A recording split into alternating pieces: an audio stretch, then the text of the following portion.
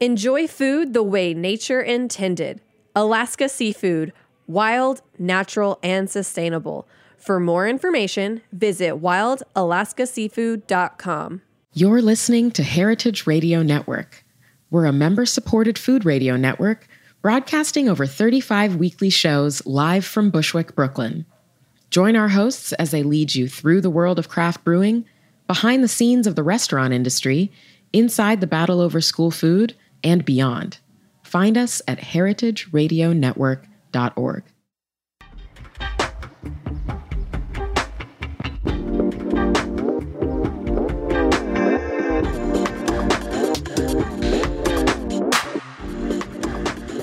This is Meant to Be Eaten on Heritage Radio Network. I'm your host, Coral Lee. Joining me today is Rupa Bhattacharya, the newly appointed editor-in-chief of Munchies, Vice's food website and digital food channel.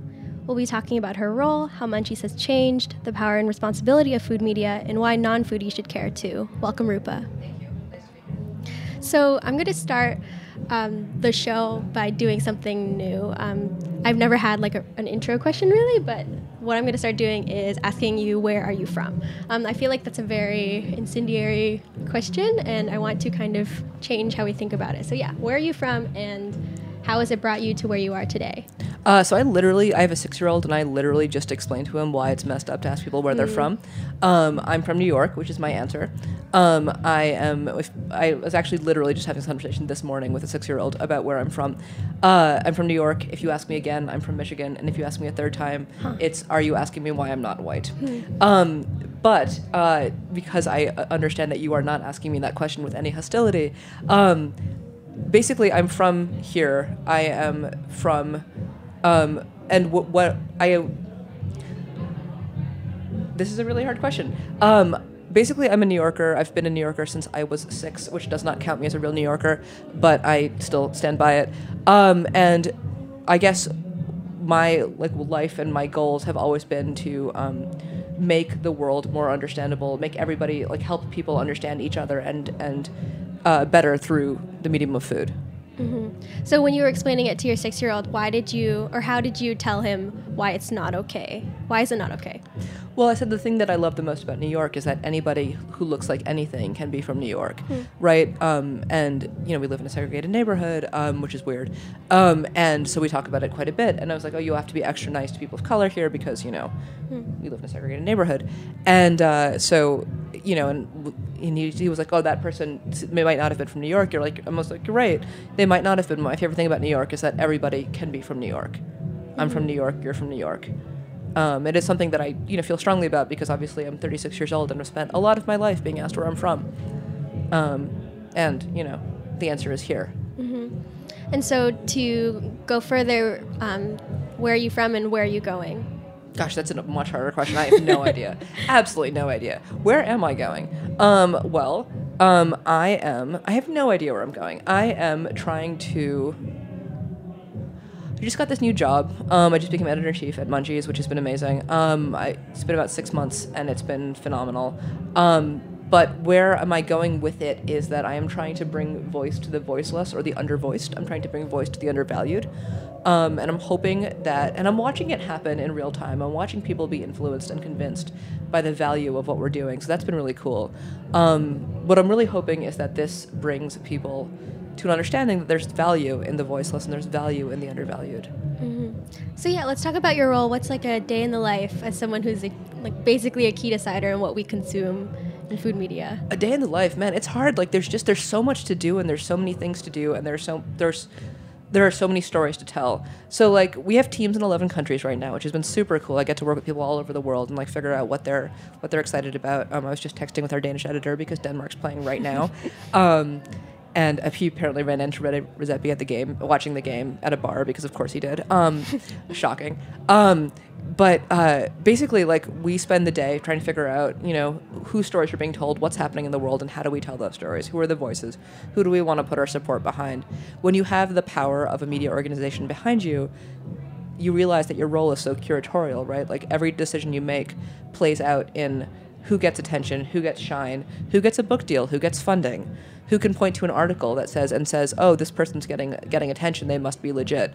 And when you realize what power that you have, to both make and break people's careers. I mean, we don't do negative articles. I'm not sitting here trying to like ruin somebody's life for like whatever it is that they're doing.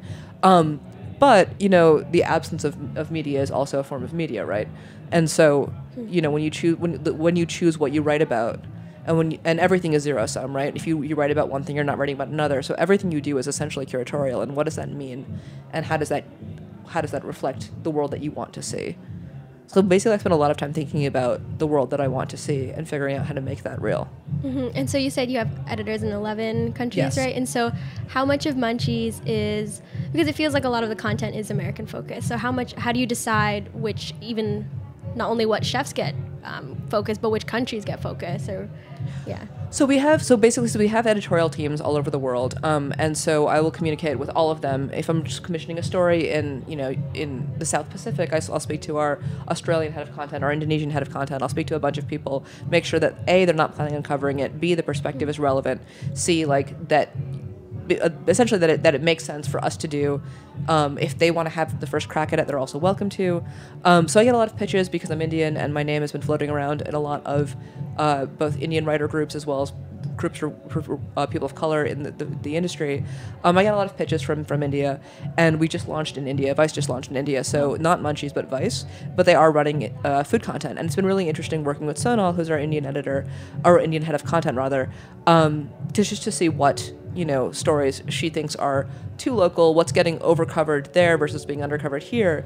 And there's a tricky angle to it, right? Like, so there are stories, for example, that like, let's say, Italy wants to cover the story of a chef, a famous Neapolitan chef, making a healthy pizza, which was a couple months ago this happened. And people hated it. It was like terrible. It's like made of like sunflower seeds and bark or something. And nobody wanted to eat it. And the Neapolitans, they're like, if you try and mess with their pizza, like we're in Roberta's right now, and I'm sure like several Italians would have several heart attacks if they saw this sort of pizza being There's like honey and stuff on yeah, it. exactly, right? And so like, there was an outrage. It was a super outrage. And I wake up in the morning and they're 6 hours ahead. So I like look and I see this article is like booming.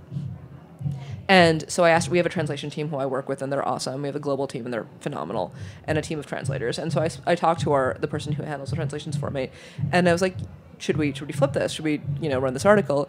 And, I looked at it, and then I looked at it again, and it's cool because, like, I have worked in food media for a really long time, and I speak a lot of languages, and I've never gotten to use any of them. And so this is super dope for me, right? So I can just be like, oh, let me read this thing.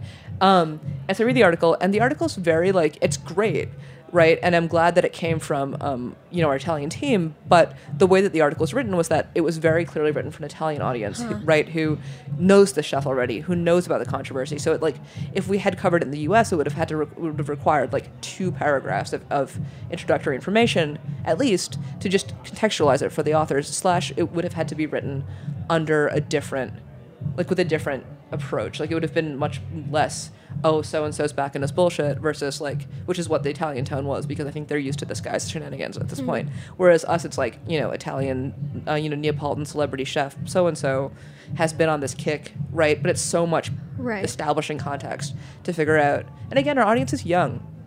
Our audience is young, and our audience isn't rich. And so, they're not going to Michelin star restaurants. They're not going to, they're not going all over the world being like, oh, let me try this restaurant in San Sebastian, right? That's not our audience at all. And so, frequently the first time they hear about things is from us. And so what do they need in terms of context in order to make that real? So, I don't know if that answered your question, but essentially, in order for a story to pop for us or to do well for us, it has to have, these undercurrent threads that you can relate to being a young person anywhere in the world. The stories that I translate from our international teams still have that undercurrent of universality, or they're about something so remarkable that they make sense anyway, even if you're never going to get to Copenhagen and try the shawarma that Noma's making out of celery root, several layers of celery root spread very thin and and sliced very thin and layered with truffle emulsion or something in between each layer, right? It's basically al pastor / shawarma made out of celery root. That's fascinating. I mean, I roll my eyes as much as anybody else, but that's still fascinating. Even if it's not universal, even if you're never going to get to Copenhagen and buy the vegetarian tasting menu at Noma, it's still dope. So that's sort of how I decide what international stories get play. If we don't have a team in the country, then interestingly, because we have the largest editorial team, if we don't have a team in the country at a given moment, we'll cover it from the States, and people can flip if they see fit. So I'll get pitches frequently from, our French editor will send over pitches from French journalists who are based in somewhere else, and send those over because they're not relevant to Munchies France, but they would be relevant to Munchies US. And then if he wants, he can flip them. If that answers your question. Yeah, no, I'm very invested in this pizza story, though. So in this one instance, would you then deem it worthy to give the American audience a context, or is it just kind of like, this is never going to make sense, it's not going to hit the same way that it did the Italian audience, and so we're just going to let it go? So in this particular situation, it's interesting. Like, it would have made more sense. We did flip the story, but it would have made more sense to have it written from the U.S. point of view and run it by Roberta, our Italian editor, for approval. Okay. Generally, like, so more frequently than not, flipping is fine. But with a situation like this, where he's so well known in Italy and so not known in the States, like, there's just so, like, the entire tone of the article has to be different. Okay. Yeah. So you were talking about how what you do, or what Munchies is trying to do, is basically cultural writing with food as a lens. Yes. And so has this always been the way for Munchies, or how has it changed over time? It's definitely always been the way. The founding editor is a woman named Helen Hollyman, who's incredible, and she basically pioneered this idea of using food. I mean, many people use food as a lens for cultural reporting, but she did a really good job convincing both Vice and young people and people in general that this was a valid and legitimate way to approach food writing, that it's not, 15 delicious dishes for blah, blah, blah, right? It can be meaningful and relevant, and a way to open the door into a community that you might not otherwise have understood. But yeah, so basically when I took over, I'm basically just doing more of the same. I'm trying to make it be, the pillars, the way that I see them, of our coverage are culture, identity, utility, and what the fuck. It's official. It's like, it says it in PowerPoint decks and stuff. Like, it says what the fuck. It's like, great. My ability to not swear is really limited. So it's great. It's really handy. So culture essentially being like who we are affects what we eat. Identity is the sort of flip side of that. I mean, it's another side of that, which is how what we eat affects who we are. Utility is all of the things that people come to Vice to learn how to be cool in many ways.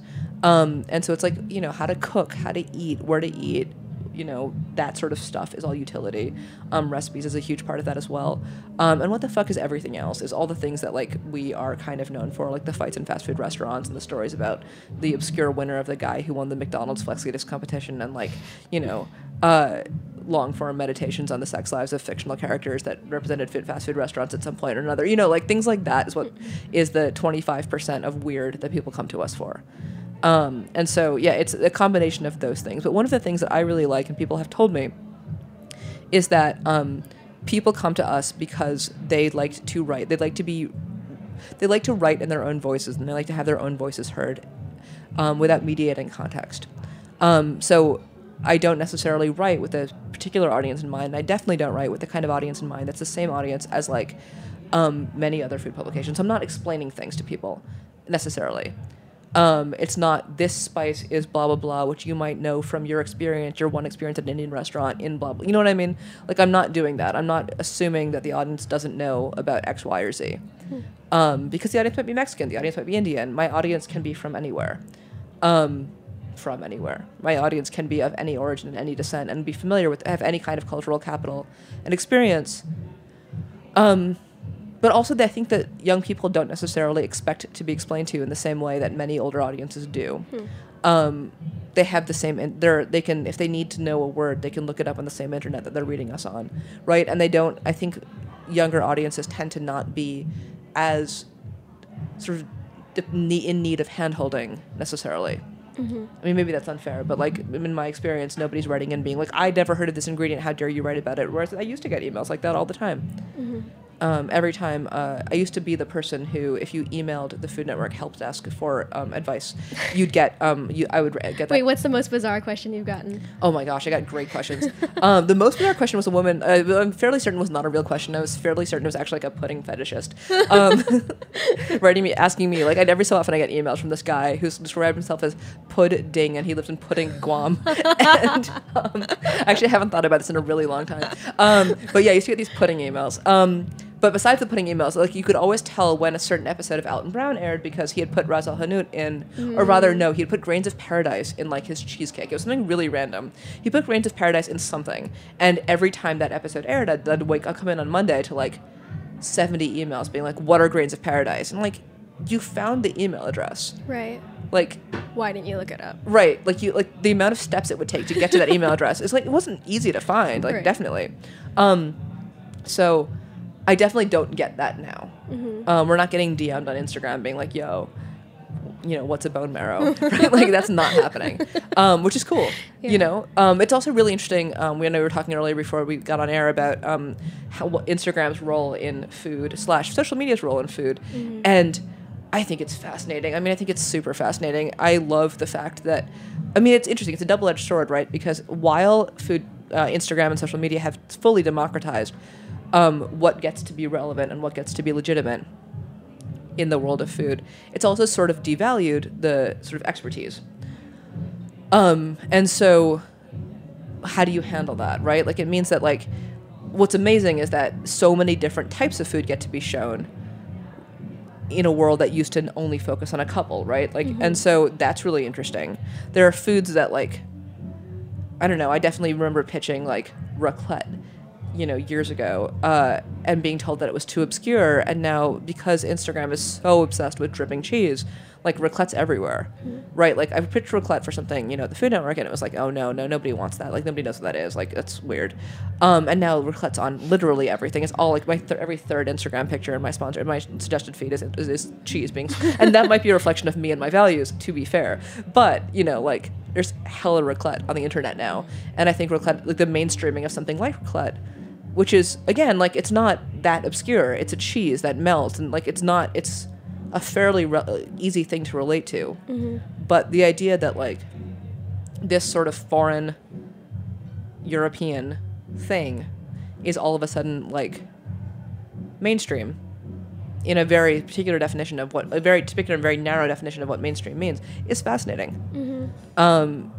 It's also really interesting because, like, who has access now, right? Who gets into these positions? Who has access to anything? I mean, I got my first job because my old roommate left the paper New York Times on our couch, and there was an ad in the paper New York Times for a wine magazine that was hiring a tastings assistant, and I faxed my resume in because that's how old I am.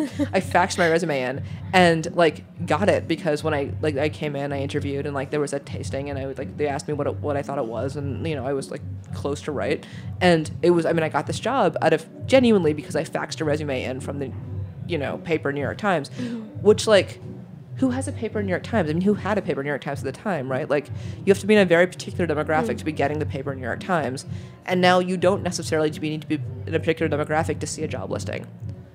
You know, like, you can be anywhere and from anywhere, and again, there's still a tremendous amount of cultural capital required in order to be in whatever position that you want to be in. But it's really fascinating how the internet has flattened the landscape of who gets to be seen and whose food gets to be seen. Yeah, I would counter that, though, because I feel like it also depends on who you follow, right? Yes. Because I would not see anything on raclette. Like, my feed has just a ton of pickles on it. And so it also, while it is democratizing, it also, I am being shaped by what the people I follow are interested in. And so how... Are you being radicalized into pickles? Is I this think like so. YouTube when you watch, like, one thing on YouTube and feel all of a super- sudden you're watching, like, conspiracy theories? Yeah, all my suggested videos are like, ferment this. Oh, for real? Yeah. That's fascinating. See, I have to watch, I keep a good number of those, like, kind of cheesy videos in my feed because I need to know about what they're doing for, like, business reasons.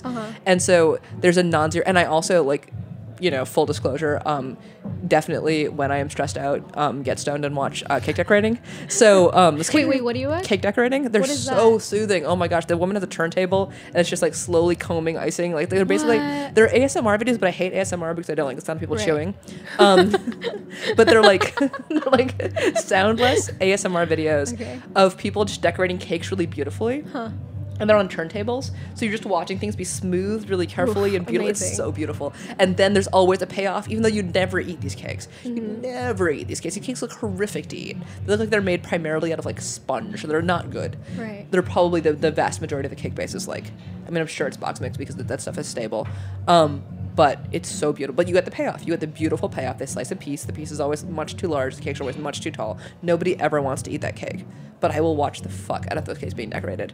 So my Instagram feed is a lot of those videos. Yeah, I'm going to push on that, though. What is the payoff? What do you get when you're watching those Well, videos? so the calculated payoff is the slice of cake, right? That's, I mean, there's a method to these videos, right? Like you want that visceral moment of joy that you get, and theoretically, then usually that comes. And I made these videos. I made these videos for Food Network Snapchat for years.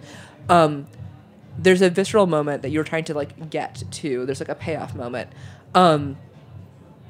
But like with the decorating videos, they're just like so, I mean, it's the same thing as soap carving, which is such a weird phenomenon that I don't fully understand. And it's also kind of gross to me. Like, I mean, they're compelling. Not that I won't watch them when they're on my feed, but like, why are you carving this soap bar? Like, at least I understand with like a cake, like the end goal is cake, and that's a reasonable end goal that I can morally understand. Whereas soap carving, have you seen soap carving? You know what I'm talking about? Would you not use a carved soap bar? Wait, have you seen soap carving? No, Like, I no, have okay. not. So soap carving is really weird. They take a bar of soap and they essentially like score it like, with a crosshatch pattern, essentially. Oh. Like like a 1/4 inch deep or so. Fairly narrow, thin crosshatch pattern where it's scored, and then they take a knife and cut parallel to it, and then just like slice off the little bit squares of soap. It's very What? weird. No, it's basically just wasting soap. like there's no reason for it. Like You there's- should wait. That should be a story. Where does the soap go? what happens to the soap and soap carving? No, for real. Like, where does it go?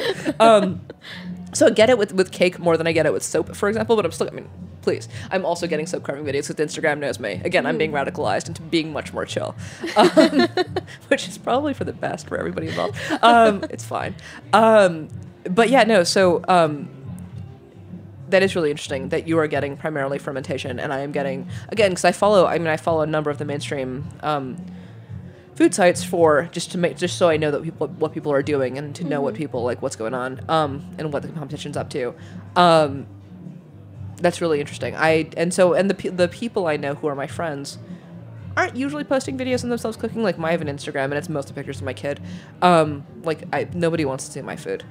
I mean, I feel like they might. I don't know. I get like my engagement is very much more like my engagement is much higher when I post pictures of not food. So my one person experiment is that nobody cares about my food. But there are so many Instagrams that are so many pictures of food, and they're not as good as they're not very. I don't know. Maybe I should have. I have been debating a second Instagram, like my teenage nieces have Finstas, where they post pictures of themselves making faces and like not with makeup on. Yours will be like soap carving. Mine will actually just be food. Like, I should actually have a food Instagram. Yeah. Okay, we're gonna take a break. That was amazing. We'll be back after a short break.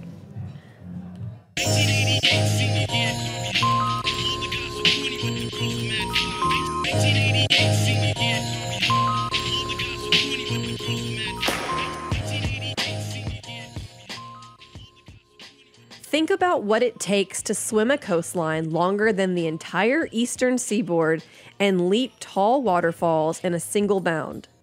What does it take to survive 200 feet deep in icy saltwater? What would you be made of? Wild Alaska seafood is made of tight muscle mass, long-chain omega-3s, and incredible micronutrients. It matters where your food comes from. Experience the flavor of the fittest in every bite and enjoy food the way nature intended. Alaska Seafood, wild, natural, and sustainable. Ask for Alaska on the menu, grocery store, or smart device. For more information, visit wildalaskaseafood.com. Hi, I'm Moxie Rosenblum. My dad, Harry Rosenblum, hosts Feast Your Ears on Heritage Radio Network. Right now, HRN is having a summer membership drive. Becoming a member is so easy, and you'll help support shows like my dad's. You can sign up for a one-time donation or become a monthly sustaining member by visiting heritageradionetwork.org/donate. Let's keep food radio on the airwaves this summer.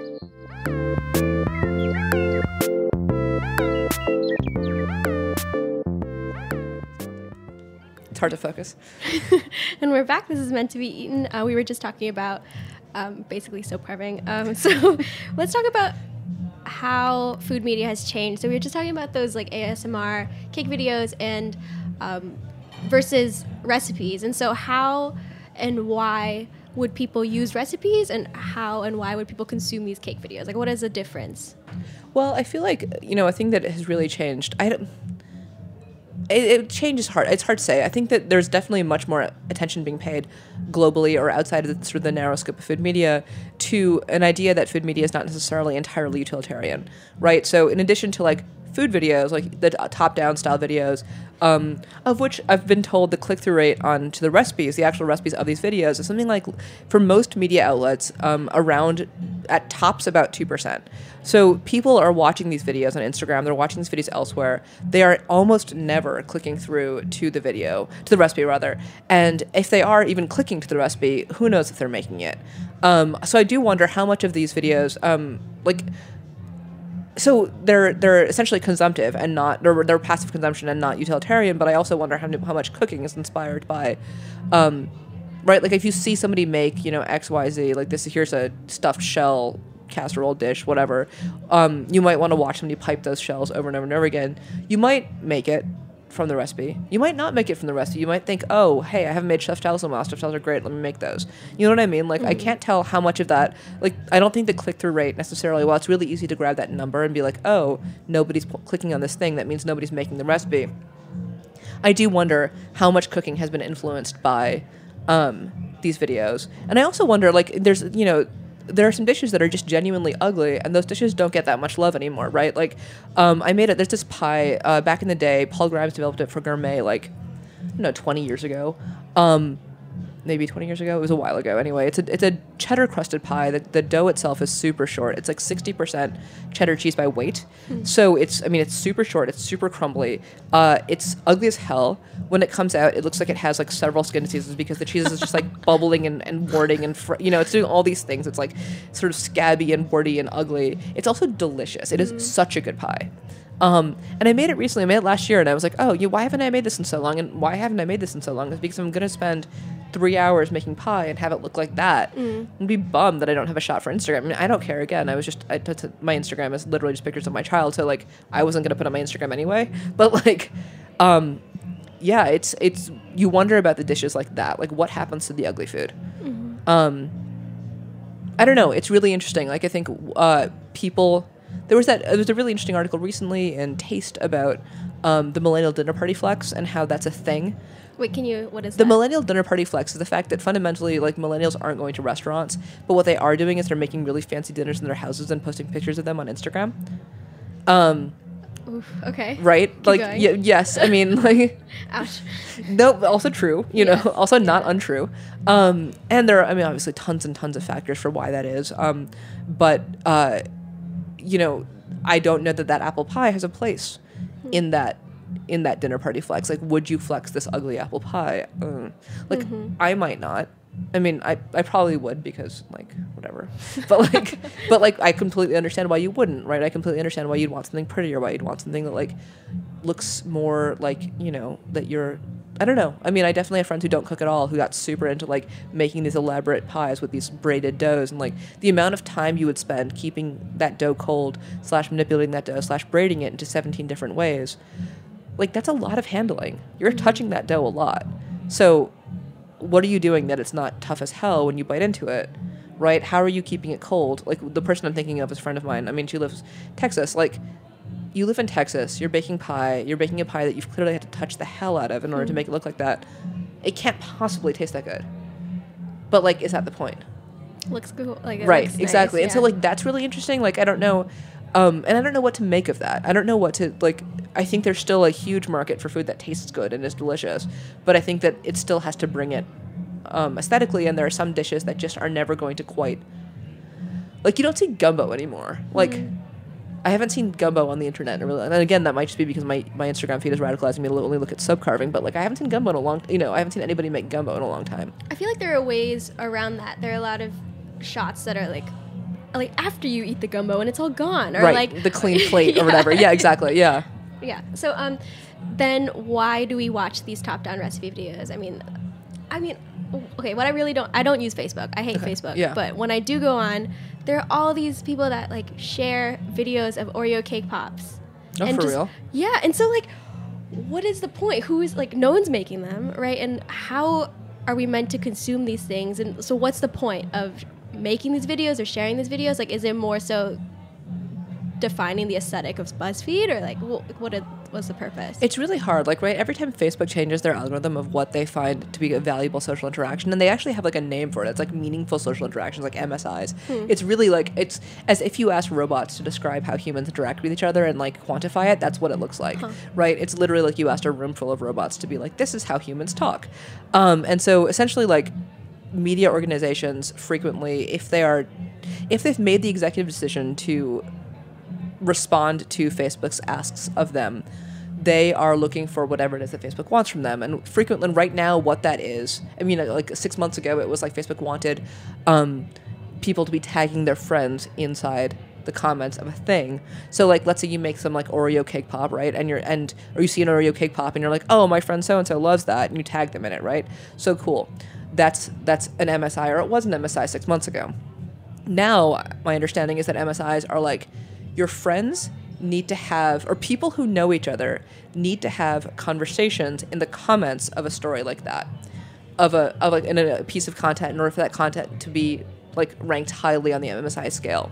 So let's say you post those Oreo cake pops, or somebody posts those Oreo cake pops, and I comment to my friend, hey, you would really like this, and she responds back like, oh no, absolutely not, that's disgusting. That counts as an MSI, even though it's like, right? Because we know each other and we're engaging in the comments of somebody else's post. That gets that post props. That gets that post later, like heavier weight in the algorithm, right? So like, so much of this is, it's hard to say that it's coming from food media or it's a statement on food media as a whole. It's how aggressively are the organizations choosing to participate in whatever new algorithm it is that day. Which is, yeah, I mean, so it's not really necessarily an indictment on food media or media consumption at all. It's really, it's how the robots decided that they were going to weight human interaction. Right. So, so how, as someone working in food media, when you are scrolling through your feed and there are so many things that you just scroll past, how do you feel about that? I mean, I feel like when I scroll past something, I unfollow because I just feel like it's trash. It's right? clutter. Yeah. So I don't know, what is the intended audience for stuff like that? I don't use a lot of Facebook either, honestly. Like, I use a lot of Twitter, but I don't use a lot of Facebook. And I was thinking about my Instagram too, where I follow all of these companies that I don't really care about. Like, I follow, but I want to know we're at Roberta's. If Roberta's having, I don't know if you guys can hear it on the radio outside, there's a very loud party happening outside. And I found out about it from my Instagram feed that told me that Tiki Disco, which is the party that they both thought that we were lying about, and we tried to get into here to record the radio show, was happening, right? But like, most of the time I don't need to follow Roberta's. Like, it's far from my house. I'm never gonna like make it in for like a Tuesday night special or whatever.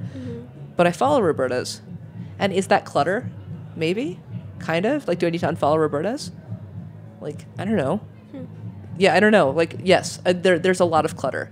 There's a ton of clutter, and how do you sift through that? I have no idea. I don't have an answer. And we are people that care about food, Yes. And so when people who don't care about food have all this stuff in their feed, why should they care about food media in general? Well, it's so interesting, right? Because, like, I mean, I'm old. When I got into food media, it wasn't a thing. Like, I mean, people existed. It was like a couple guys who had done PhDs at Harvard and were kind of dilettantes, writing about food as intellectuals, and they'd write in traditionally male publications, or traditionally establishment publications. One was in the Wall Street Journal and the other was in Vogue. And that was pretty much it. So when I went to culinary school, people would ask me where I'd been before that, and I'd say Yale, and frequently people thought I said jail.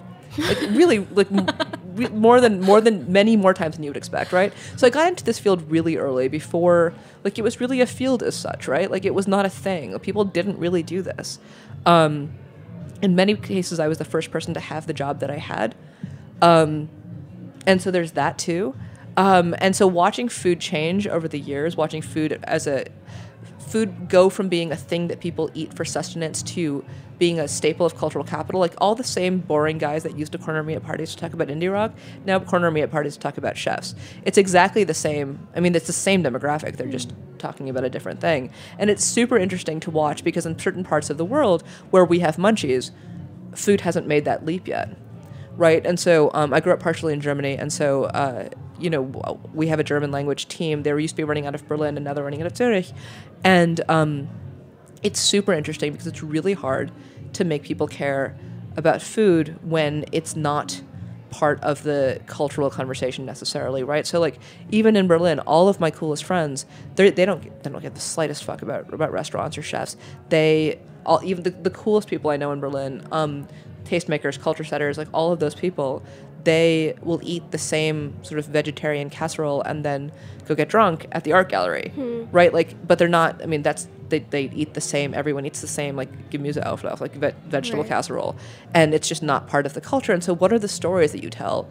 What are the stories that work in Germany? And the stories that have worked in Germany, for example, are this woman from the former East who makes essentially sandwiches that she goes around and sells to the men of the brothels in Berlin.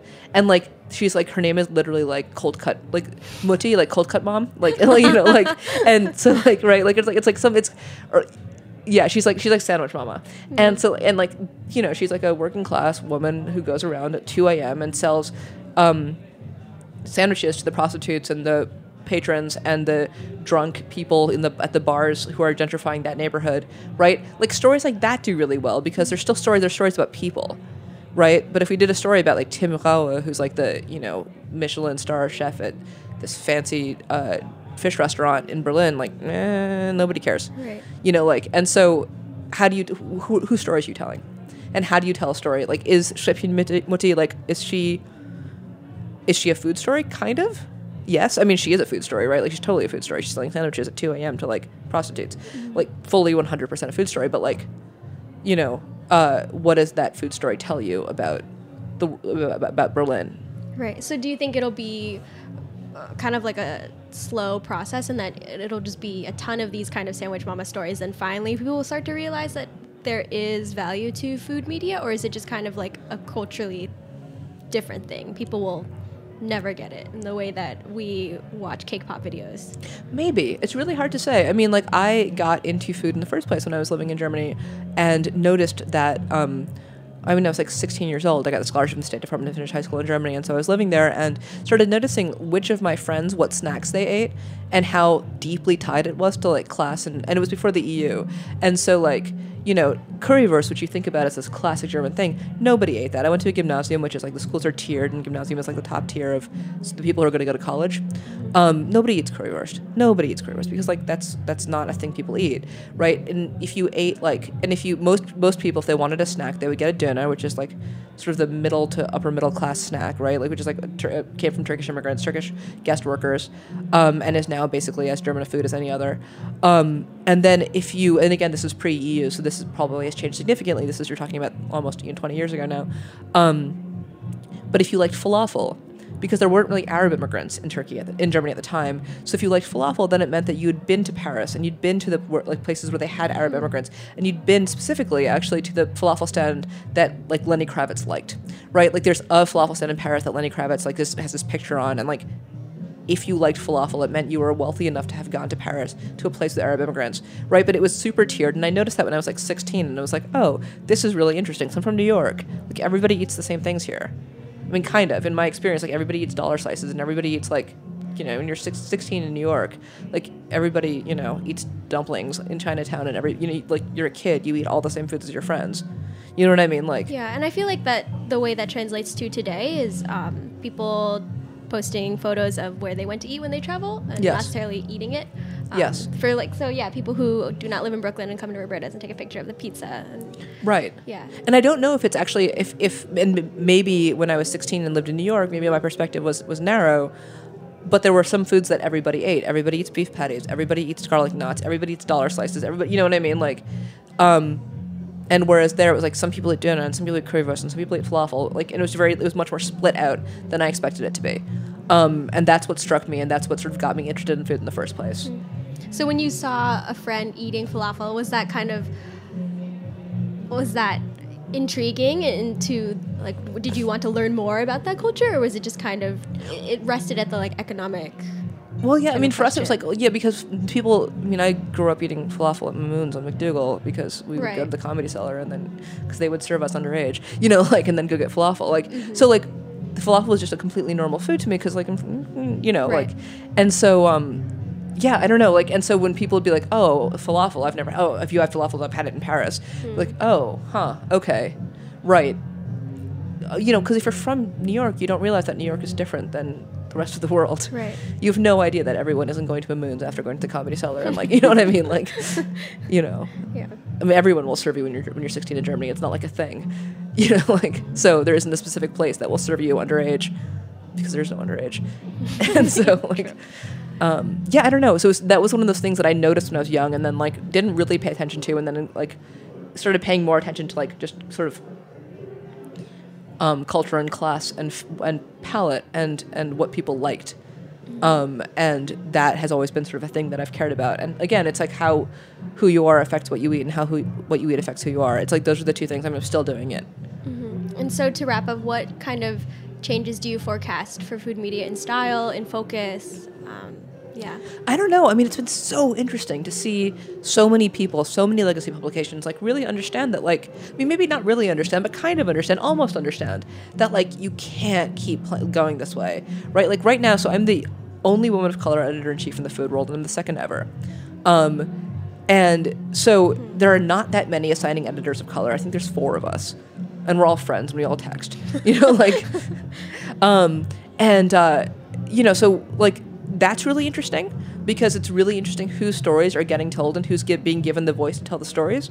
But it's also really, really interesting to watch other publications run stories that are very, very clearly Munchie stories. You know, like this is a story that you would never have run 6 months ago, but now you're running it, and that's really cool, and I'm really glad to see it. I mean, I'm definitely of the mindset that like a rising tide helps all boats. And so like I'm super happy if it gets more shine in the people that I care about. That's dope. I'm super here for that.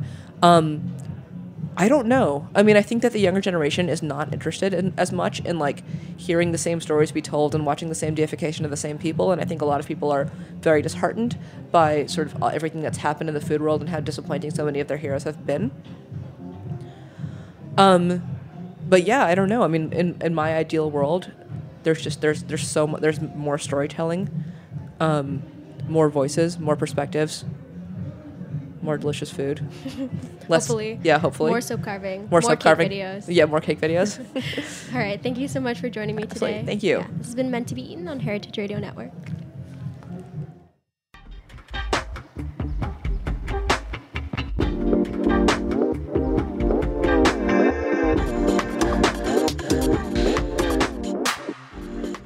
Thanks for listening to Heritage Radio Network, food radio supported by you.